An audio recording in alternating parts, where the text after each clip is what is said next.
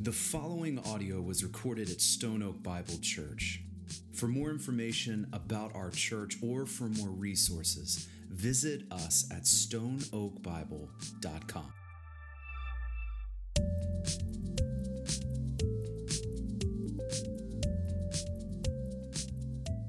If you have your Bibles, we are going to be 1 Corinthians 8, and I want to talk this morning about freedom and your rights.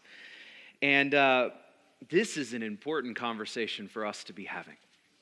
And here's the heart of it. Here's what this text is going to actually do in us. Here's what this text is going to bring to the surface. Here's the question. How should we, as members of the church, as members together of the church, the community that has been shaped by the gospel, how should we exercise our personal freedoms together in Christ?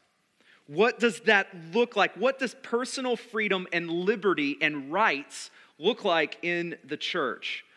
Here's the reality. We're going to look at this text and we're going to see some really important questions that are going to kind of bubble up on us. And my hope, my prayer this morning through our time is that we encounter, that we see Jesus Christ this morning, that our hearts are stirred by what He has done for us, His love for us, and then that fact then drives us to love each other the way Christ has loved us. In other words, I want to warn you, this is going to be a bit of an old-fashioned gospel sermon this morning. I hope you're okay with that. If not, it's too late, all right?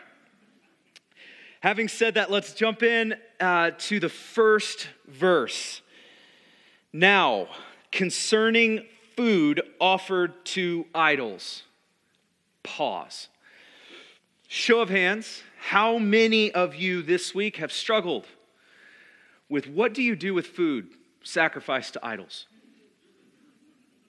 How many are just, it's your struggle. Should I eat it? Should I not eat it? Should I buy it and support it? No. How many have been wondering what to do with this food offered to idols? Anyone? No one.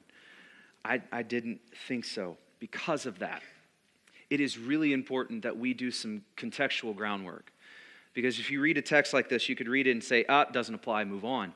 But when we do a bit of context, what it's going to show us is the heart of what is here in this text. I want you to consider just two things. Number one, we've said this, we've mentioned this before, but the Corinthian church was a young church. Very young church, under 3 years old as Paul writes this letter to this church. These were young brothers and sisters in the faith. That's the first thing. The second thing here is I want us to remember the city we're dealing with. This is Corinth. This is a pagan city. It was full of idolatry.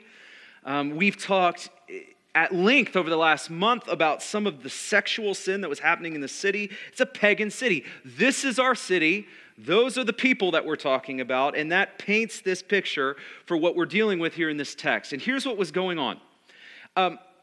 Corinth, as it practiced its idolatry, as it did these things, the people would come together and they would sacrifice animals. They would sacrifice these animals for a blood sacrifice. Now, we live in a different world, right? PETA would not have approved with this practice.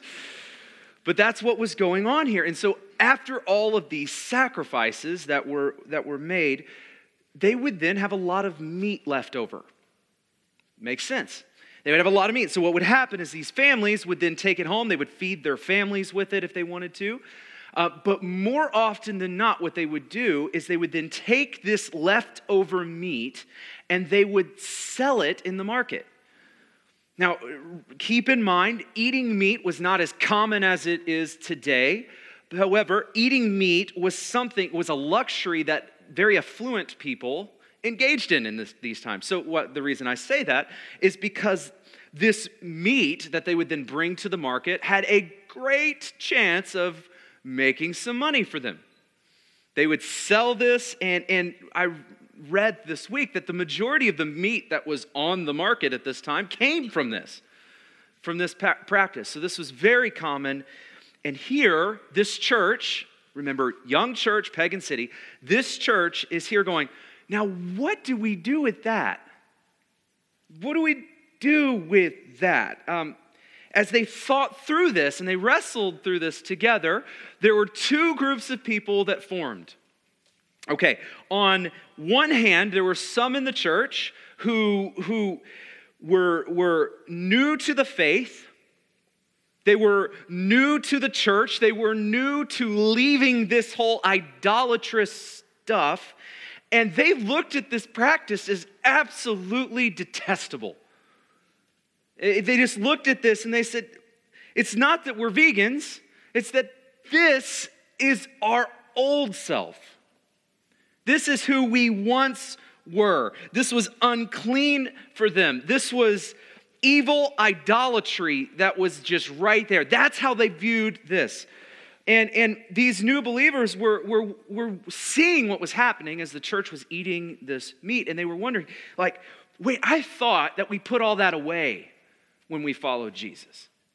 Like, that was who I once was, and yet you're bringing it here. I thought we were done with that, right? So that's on this side.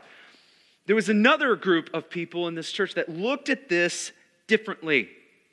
It was a group of people who had begun to understand the freedom that is theirs in Christ.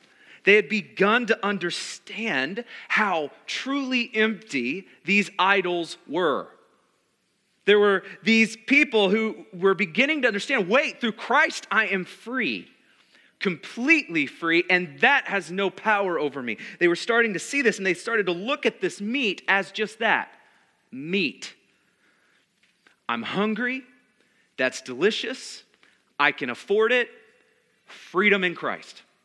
That's how they were looking at this. It has no power over me, I am free in Christ to eat. So these two groups of people in this church colliding over this issue, and Paul here is speaking directly to this issue, and specifically, he is speaking directly to the people, the second group, the people who believe that they have the freedom in Christ to eat the meat that they want to eat. So Paul is speaking directly to those who see nothing wrong with eating this meat. So, back to our text. He says here, verse 1, now concerning food offered to idols, we know that all of us possess knowledge. This knowledge puffs up, but love builds up.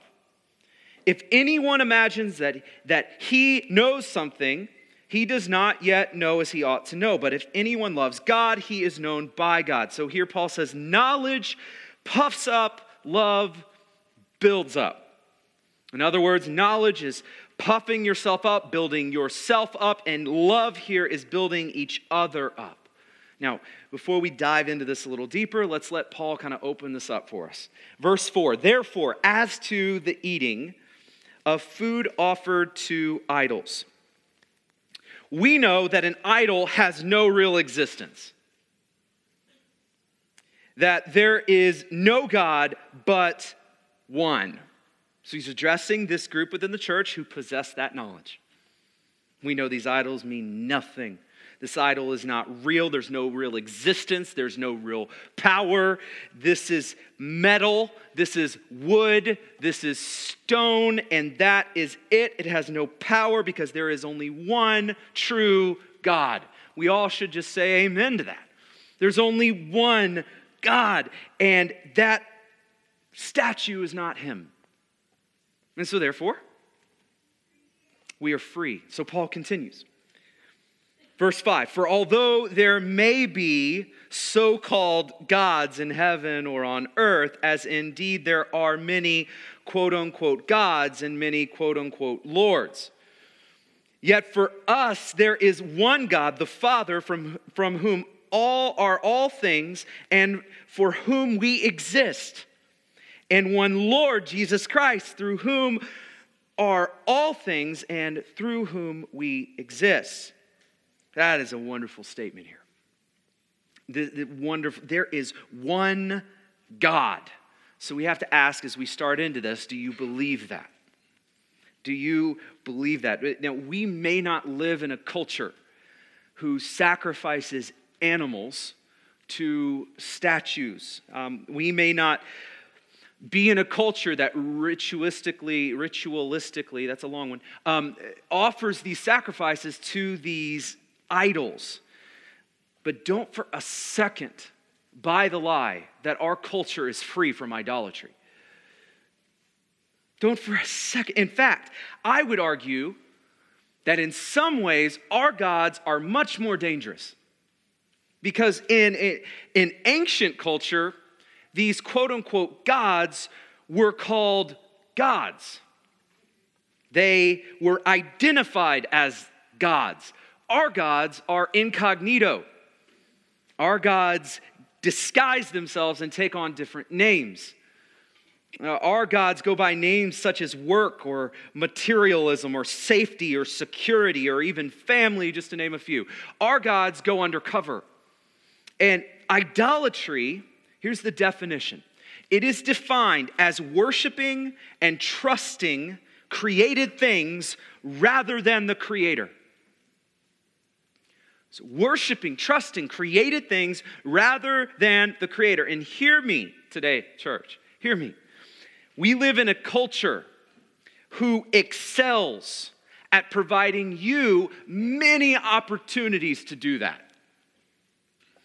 We live in a culture who provides you many opportunities to do that. But as followers of Christ, we are defined, we are marked by our belief, as this text says, that there is one God, only one Father, one Lord, Jesus Christ. We're marked by this, but this speaks to our idolatrous heart. And we know that through Christ, we know that all of our idols are powerless. Through Christ, we know that we're free from all idols. Through Christ, we know that there is one God. We know this through Christ. In other words, we understand that all of the other quote-unquote gods are stuff. They're just stuff. We understand that. However, verse 7, Paul says, however, not all possess this knowledge. But some, through former association with idols, young church, remember, through former association with idols, eat food as really offered to an idol, and their conscience, being weak, is defiled. Let's look at this closely. There are those in the church, let's just be clear of what we're dealing with here, who, because of their past, new believers, because of their past, because of the bondage that they were once in, cringe at the idea of eating that food. Cringe. In this church, these new converts hadn't had the time or the space to realize the great freedom. They hadn't grown in that understanding yet. They hadn't realized all of the powerful implications that the gospel has on our lives. They weren't able to distinguish between the pagan idol worship and Christians eating meat. Understand here, these were new believers. It wasn't that they had any moralistic preference toward eating or not eating, but these people would have been tempted to fall back into what once was. These people would have been tempted to their old self, their old ways, their pre-Christ life was now being brought on display in front of them. And I want you to notice something. Paul is not condemning them. Paul here is not saying, hey, you immature believers need to know more. You need to get over this. He's not clubbing new believers over the head here. Instead, he is addressing those more mature believers around them. He's addressing them because more maturity in the Lord should play out with more love for each other. Let me say it like this. He does not say, hey, new believers, know more. He says, hey, mature believers, love more. We have to see this. Paul believes that as we know more, as we mature in the faith, that it will lead us to love more. So he speaks to this, and he calls for the more mature to step in. And here's what he says. Here's his instruction. Verse 8, food will not commend us to God. We are no worse off if we do not eat it, and no better off if we do. In other words, this had nothing to do with food. This has nothing to do. It's not about the food. It's much deeper than that. Listen to this in verse 9. But take care that this right of yours does not somehow become a stumbling block to the weak. For if anyone sees you who have knowledge eating in an idol's temple, will he not be encouraged if his conscience is weak to eat food offered to idols? And so by your knowledge, this weak person is destroyed, the brother for whom Christ died. Do you follow Paul's argument here? You see, Paul says, if you who possess this knowledge, that of the freedom of Christ, you who possess this knowledge that those idols are nothing more than wood and stone and whatever. If you go in and if you eat this food, and those in the body of Christ, those in the church who are newer in the faith, wrestling with this still, those who do not have this understanding, and more importantly, don't miss this, those who have a personal conviction not to eat, and they see you, what if they see you, and by seeing you eat, by seeing you engage in this stuff, it leads them to do the same. And it leads them back into the sin, back against their conviction. It leads them back into the life that they were called out of. Is it worth it? Is that chicken kebab worth it? I mean, let's be honest. That's what's on display here. Is that worth it? Is your freedom to eat that worth the cost? Here is the question. What if you celebrating your freedom now leads a brother back into bondage? Is that worth it? Is it worth it? Paul is calling us to look beyond our rights. And he's going to make a big statement here, verse 12. Thus, sinning against your brothers and wounding their conscience when it is weak, you sin against Christ. Big statement. Therefore, if food makes my brother stumble, I will never eat meat, lest I make my brother stumble. When we use our freedoms in a way that wounds a brother, wounds a sister, when we use our freedoms in a way that leads a brother and sister into sin, Paul makes it very clear, you are not just sinning against your brother, you are sinning against Christ himself. In other words, church, to use your Christian freedoms inappropriately, to use your Christian freedoms in a way that harms the bride is a sin against Christ. And this is huge. But right now, this raises all kinds of questions in our minds. We all know that we live in a highly individualistic society. I mean, highly individualistic. We value personal autonomy. It's one of the cornerstones of American culture. That for the most part, we struggle with the idea of community, especially when it interferes with personal autonomy and individualism. And by the way, this is a totally different sermon, but this is one of the reasons that the church, the true church, is so important for our world today. As we cry out for, anyway, I don't want to go down that rabbit trail. But from this highly individualistic perspective that we bring to the table, all right, from this, there's this belief in the church that sounds something like this. The individual has the right to do anything at all that he would like to do as a free person, as an autonomous individual, just as long as another human being is not endangered or harmed by his actions. It feels good, right? That feels right. That right there, that feels right. If you want to eat and it doesn't hurt someone, it doesn't matter how the other person feels about it. This is my life. This is my decision. If it doesn't hurt them without being rude, they need to get over that. This is what our culture conditions us to bring to community. They don't have the right to tell me what I can and what I cannot eat. And although that is acceptable, perfectly acceptable in our culture, in our community,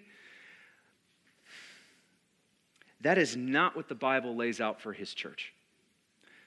That is not the picture of gospel community. That's not it. Because you know what's missing? Here's what's missing. The purpose of your freedoms. What's missing in this is love.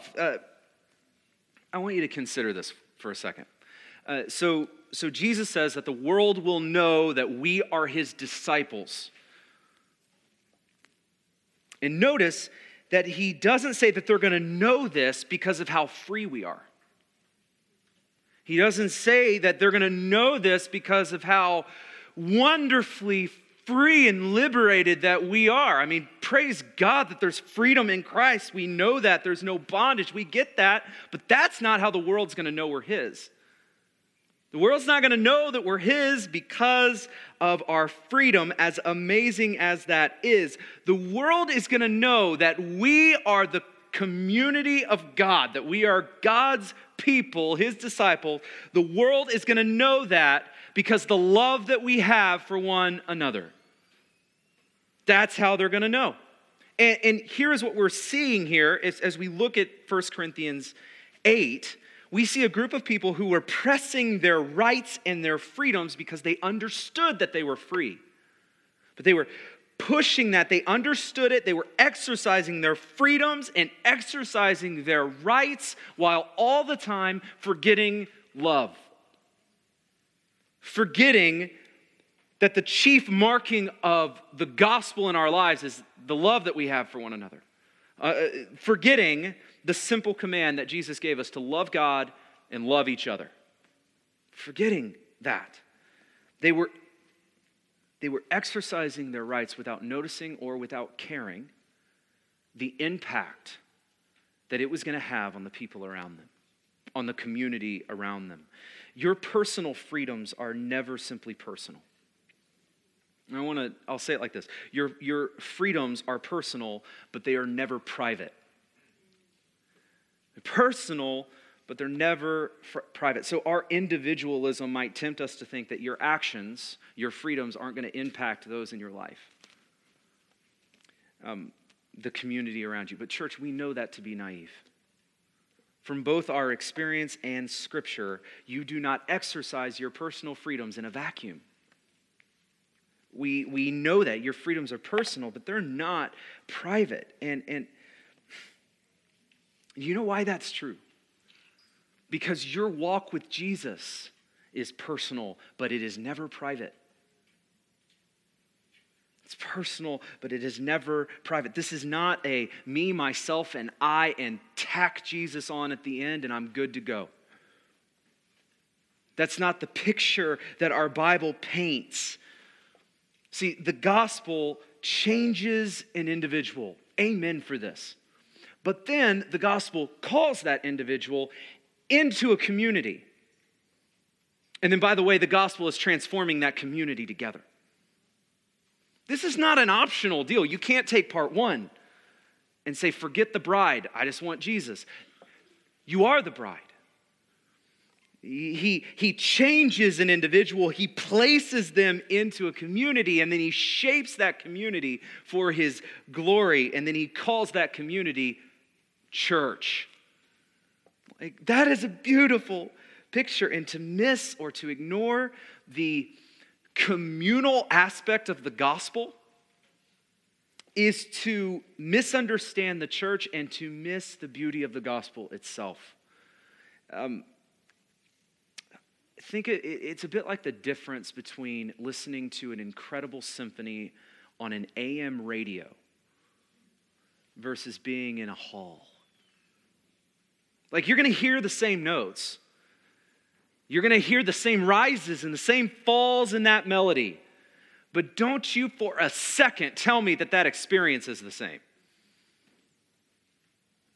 Don't for a second tell me that leaving that hall, you're not going to leave with a much more full and robust experience of what just happened. Our experience with the gospel of Christ is a bit like that. I mean, me, myself, and I can experience the goodness of Christ on a personal level, and I am so thankful for that. I think most of us get that. Being American, an individual, we get that. We praise God that the gospel is personal. But oh, have you seen? Oh, have you felt the gospel express itself in community? That right there is a symphony hall. It is full, it is robust, and it is refined. Here's the reality. To put this really simple, a deeper understanding of the gospel, a deeper understanding of Scripture, a deeper understanding of Christ will drive us to a deeper love for God and each other. This is the way that the gospel shapes community. This is the way that the gospel shapes community. Knowledge without love will only puff up. When love builds up, and that's what Paul is calling us to do. Now, this is really theoretical.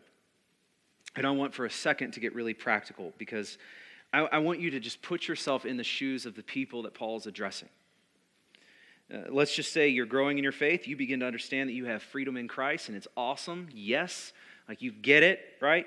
And you're wanting to walk in that freedom. You're in a community full of people from all different backgrounds, and then there's this wing of people that are offended by something that you have every right to do. All right, that's them. Is Paul really telling you to walk on eggshells? Is Paul really telling you to tiptoe around everything so as not to offend everyone else? That sounds miserable. Is that what Paul is that what it means to live in community? Remember, I warned you that this was going to be a simple gospel message, simple gospel sermon this morning. Let's look at something together. I want you to hold your place in 1 Corinthians, and I want you to turn with me to the right, a few books, to the book of Philippians, chapter 2. Philippians chapter 2. What we're about to read here, in considering what we just read in 1 Corinthians 8, what we're about to read here changes everything. It completely challenged and changed my perspective this week.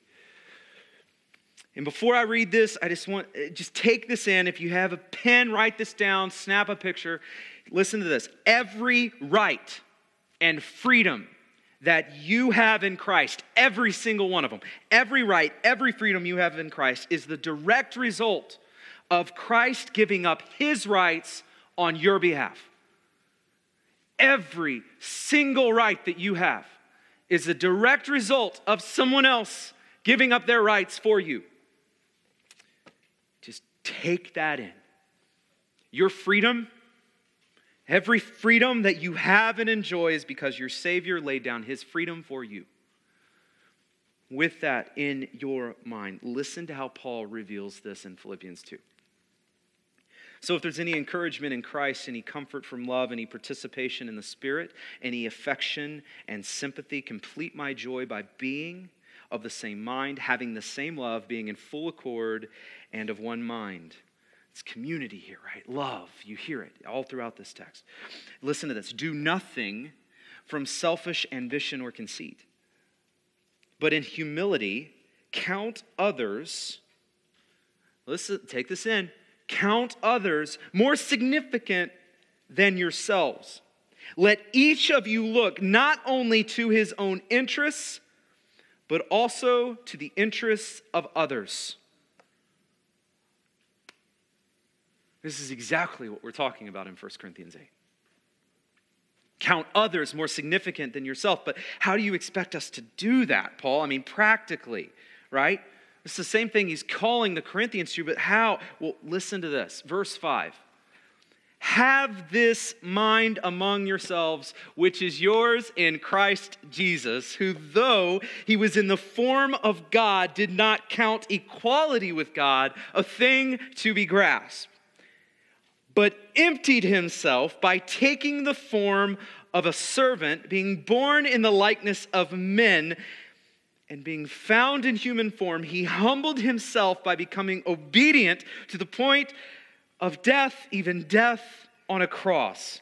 Let me say it again. Every single right and freedom that you have and enjoy in Christ is yours as a direct result of Jesus Christ laying down his rights for you. Every single one. This wrecked me this week. Jesus had every right to look down and say, nope, I'm remaining on my throne in heaven. That's my right. Jesus had every right to say, I am God.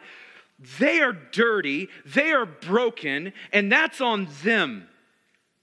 I am God. And they are going to get what's coming. Jesus had every right to look at all. He says, all of this was created through me. I have every right to get what I deserve in my perfection in heaven. This is my right. But he stepped down. He stepped down, and the text says he emptied himself. Now, for anyone here who is familiar with this incredible verse, I want to ask you a question. What did he empty himself of? What is it that Jesus Christ here, who emptied himself for you, what did he empty himself of? Did he stop being God? No. Did he give up his godness? No. Did he empty himself of any of that? The answer is no. Church, Jesus emptied himself, not of his godness, but of his rights. Jesus emptied himself of what was rightfully his. That's what Jesus emptied himself of. In order to demonstrate the perfect love toward you, in order that you may know and experience freedom and forgiveness in him, salvation in him. Let me read this to you again. Have this mind among yourselves, which is yours in Christ Jesus, who though he was in the form of God, did not count equality with God a thing to be grasped, but emptied himself by taking the form of a servant, being born in the likeness of men, and being found in human form, he humbled himself by becoming obedient to the point of death, even death on a cross. That is our Savior. That is Jesus. Our gospel is the true story about our Savior emptying himself for you. That is the gospel. We stand free because he was condemned. That is the gospel. This is the heart of everything that we hold to be true as his people.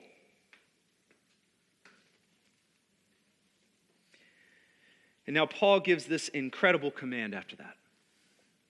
Have that mind. Follow that lead. See what he just did there? Do that. Follow him. Jesus Christ was the only human being to ever be who was fully justified in being entitled. He was the only person who was fully justified in being entitled, and yet he gave up his rights for us. And now Paul says, knowing that, can you now look at your brother with entitlement? Can you now look at a brother who is offended by your right? Can you now look at him and tell him through your words or through your actions? Can you tell him, look, I love my rights more than I love you. I love my rights more than I love you. No, we can't do that because, praise God, that wasn't the mind that Christ took to me and took to you. Praise God, that wasn't what he did. Instead, he emptied himself for you. Looking back at our text this morning, it is not and was never about the meat. It is not and was never about any one specific freedom. It is about loving your brother more than your rights. It's about loving each other more than our freedoms. It's about looking at each other with the compassion that Christ looked at us with and saying, Christ, you gave yourself for me, now I will give myself for them. Christ emptied himself for me, and I will empty myself for them because their soul is more important than any chicken kebab. I don't care how good it is. Their soul is more important. I love my brother and I love my sister more than any of my freedoms or right, and I would give it all up for them because Christ gave it all up for me. That is a gospel community. That is the church. That God so loved you, he sent his one and only Son, and Jesus demonstrated that love perfectly and completely through his death on the cross on your behalf. He had every right to say no. He had every right to leave you in your sin. He would have been right. But he emptied himself of that right for you. And he came and he gave himself so that you are now free, so that you are now forgiven, and so that you may now know the love of God. Brothers and sisters, God loves you. God loves you, and Christ demonstrated that for you and secured that forever for you through his work on the cross on your behalf. Now, in response to that, to use Paul's language, let's have that mind. Let's have that mind together. Let's follow his lead. Let's be ready to empty ourselves out for each other because, church, we are a collection of people that have been transformed by the gospel, called together, and now shaped together by the gospel. That is who we are. And I want you to understand, as we close, God's ways for the church are not the world's ways. God's ways for the church are not the world's ways. We are a called out and we are a set apart people. In a world that says, get yours, the gospel says, give yours. In a world that says, look out for me, myself, and I, the gospel comes along and says, count others as more significant than yourself. In a world that celebrates personal rights and freedoms and personal autonomy and choices, the gospel celebrates the ultimate freedom that we have. Celebrates that. But a freedom that's not selfish or personal. But a true freedom that we would empty ourselves for each other, that we may love God and love others. Let me say it one more time. Every right and freedom you have in Christ is the direct result of Christ giving up his rights on your behalf. So now, let us put down our entitlements. Let's just lay that stuff down. And let us together, as the church, follow the lead of our Savior.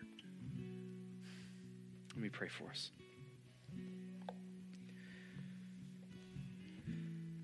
God, we just stop and realize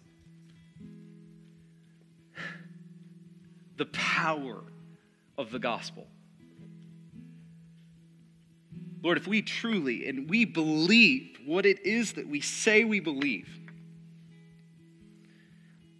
that you so loved us that you sent your Son for us, and that your incredible and perfect love for us was demonstrated through his work while we were still dead in our sin.